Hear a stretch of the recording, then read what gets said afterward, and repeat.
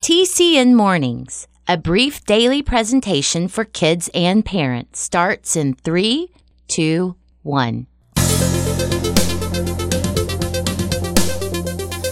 choice is yours, so choose with care. Good morning, this is Jim Lord. To help or hurt, to keep or share. And we're on now. You'll find the world's not always fair. Yep. But kindness is the answer. On TCN Mornings, and where else? Everywhere. Hey kids, hey parents, it's Tuesday, the 5th day of July. Today is National Hawaii Day. Yeah, National Hawaii Day recognizes the 50th state to be granted statehood. That was in 1959. Although that actually didn't happen until August 21st of that year. So, why was July 5th chosen to be the day that event is celebrated? Yeah, I don't know either. But I do know that the state of Hawaii is made up of 8 main islands, the largest of which is named Hawaii, or sometimes it's called the Big Island.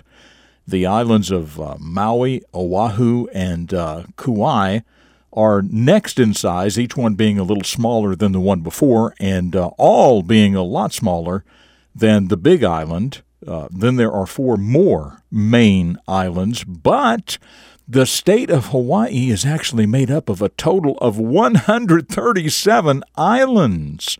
So there you go, and happy National Hawaii Day to you. Well, the upcoming story is about a man who did a great deal to help not Hawaii, the 50th state, but Texas, the 28th state of the United States. And by the way, what is one thing that both Texas and Hawaii have in common? If you said at one time they were both countries of their own, you were right. And where Texas is concerned, a story is coming up about the man who was the first and only president of the Republic of Texas, and later he was the first governor of the state of Texas when it became a part of the United States of America. His name was Sam Houston, and his story is called The Sam Houston Story, and it starts right now. A hero is a person who does special things to help others. Every hero starts out as a child, and every child can choose to become a hero. The Character Network presents The Beginning of a Famous Hero. Young Samuel Houston was born in the state of Virginia in the year 1793. It had been his father's dream to move the family to Tennessee, but while Sam was still a boy, his father died. Just before he died, he told his wife to take their 9 children and go west. Samuel, along with the rest of his family, remembered his father's dream and worked hard to clear their new wilderness land, build a house and barn, and plant crops. In the winter, when there wasn't quite as much work to do, Samuel loved reading. He also became friends with the Cherokee Indians who lived across the river from his home. Sam was only 19 years old when he joined the army of General Andrew Jackson and became a good soldier who helped make peace between the Indians and the United States government. Later, he studied to become a lawyer and even became the governor of Tennessee. Finally, his adventures took him all the way to Texas, where the people were struggling to become free from Mexico, and Sam helped the people of Texas to form their own country. He was then elected to be its first president, but he wanted Texas to be a state in the United States of America, which finally happened in 1846. Later, he became the governor of Texas. Today, we see many things named after this great man, including a city, a university, and many streets and highways. And it was because even as a child, he worked hard, made good choices, and started seeing himself growing up to be somebody very special. That little Samuel from Virginia grew up to be Sam Houston, the hero. I'm Jim Lord. That's what I know about the beginning of this hero, and I know that you can become a hero too.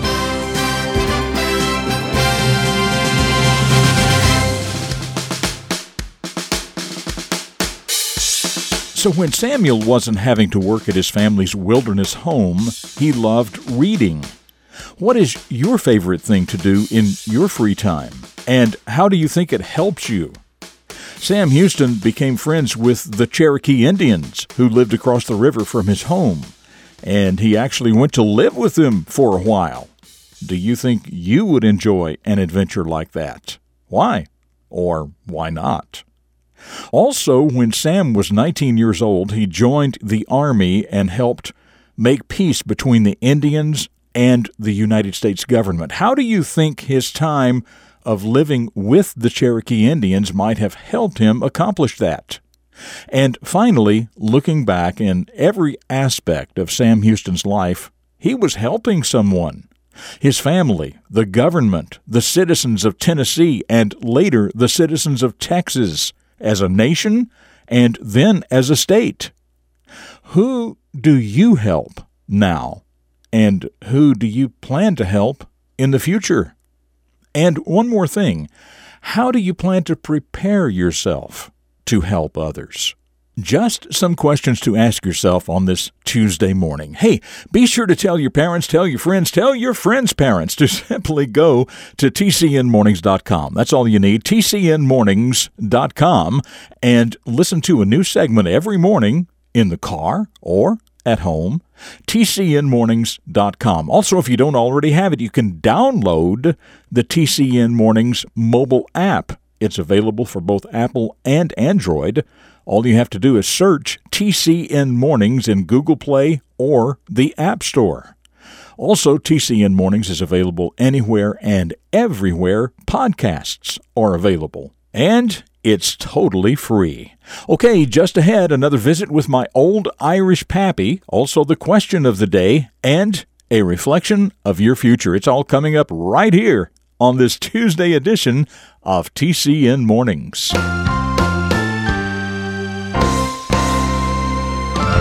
Well, my old Irish pappy, a man just full of wisdom about life and how to live it better.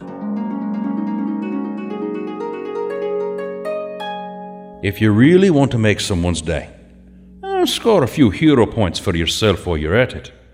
Just use the 7 magic words and put them in question form. What can I do to help you? That's right. If you really want to make someone's day and score a few hero points for yourself while you're at it, just use these 7 magic words and put them in question form. What can I do to help you? And then, of course, actually follow through with your offer to help, right? Absolutely.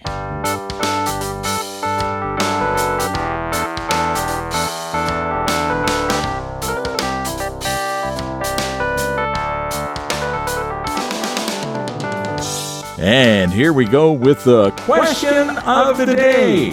Today is National Hawaii Day, the 50th state in the United States. And we also talked about Texas, the 28th state in the United States. And you remember I also said the one thing they both have in common is that they were each at one time its own country. So here's a question for you. There were also 2 other states that were each their own country. What are those 2 states, and when were they countries of their own? What are those 2 states, and when were they countries of their own? If you know, email your answer to myanswer@tcnmornings.com. Tell us your first name, your city and state, and of course your answer.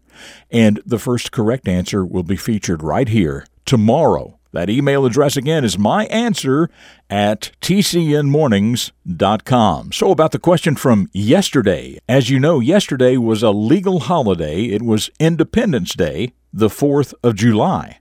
The 4th of July has been celebrated each year in some fashion since having won the Revolutionary War, but it did not become a recognized federal holiday until much later. In fact, there are 2 dates marking the federally recognized celebration. One where government workers were excused from work without pay, and the other where they were excused with pay. So that was your question. When did the government of the United States first recognize the 4th of July as a legal federal holiday, excusing workers without pay?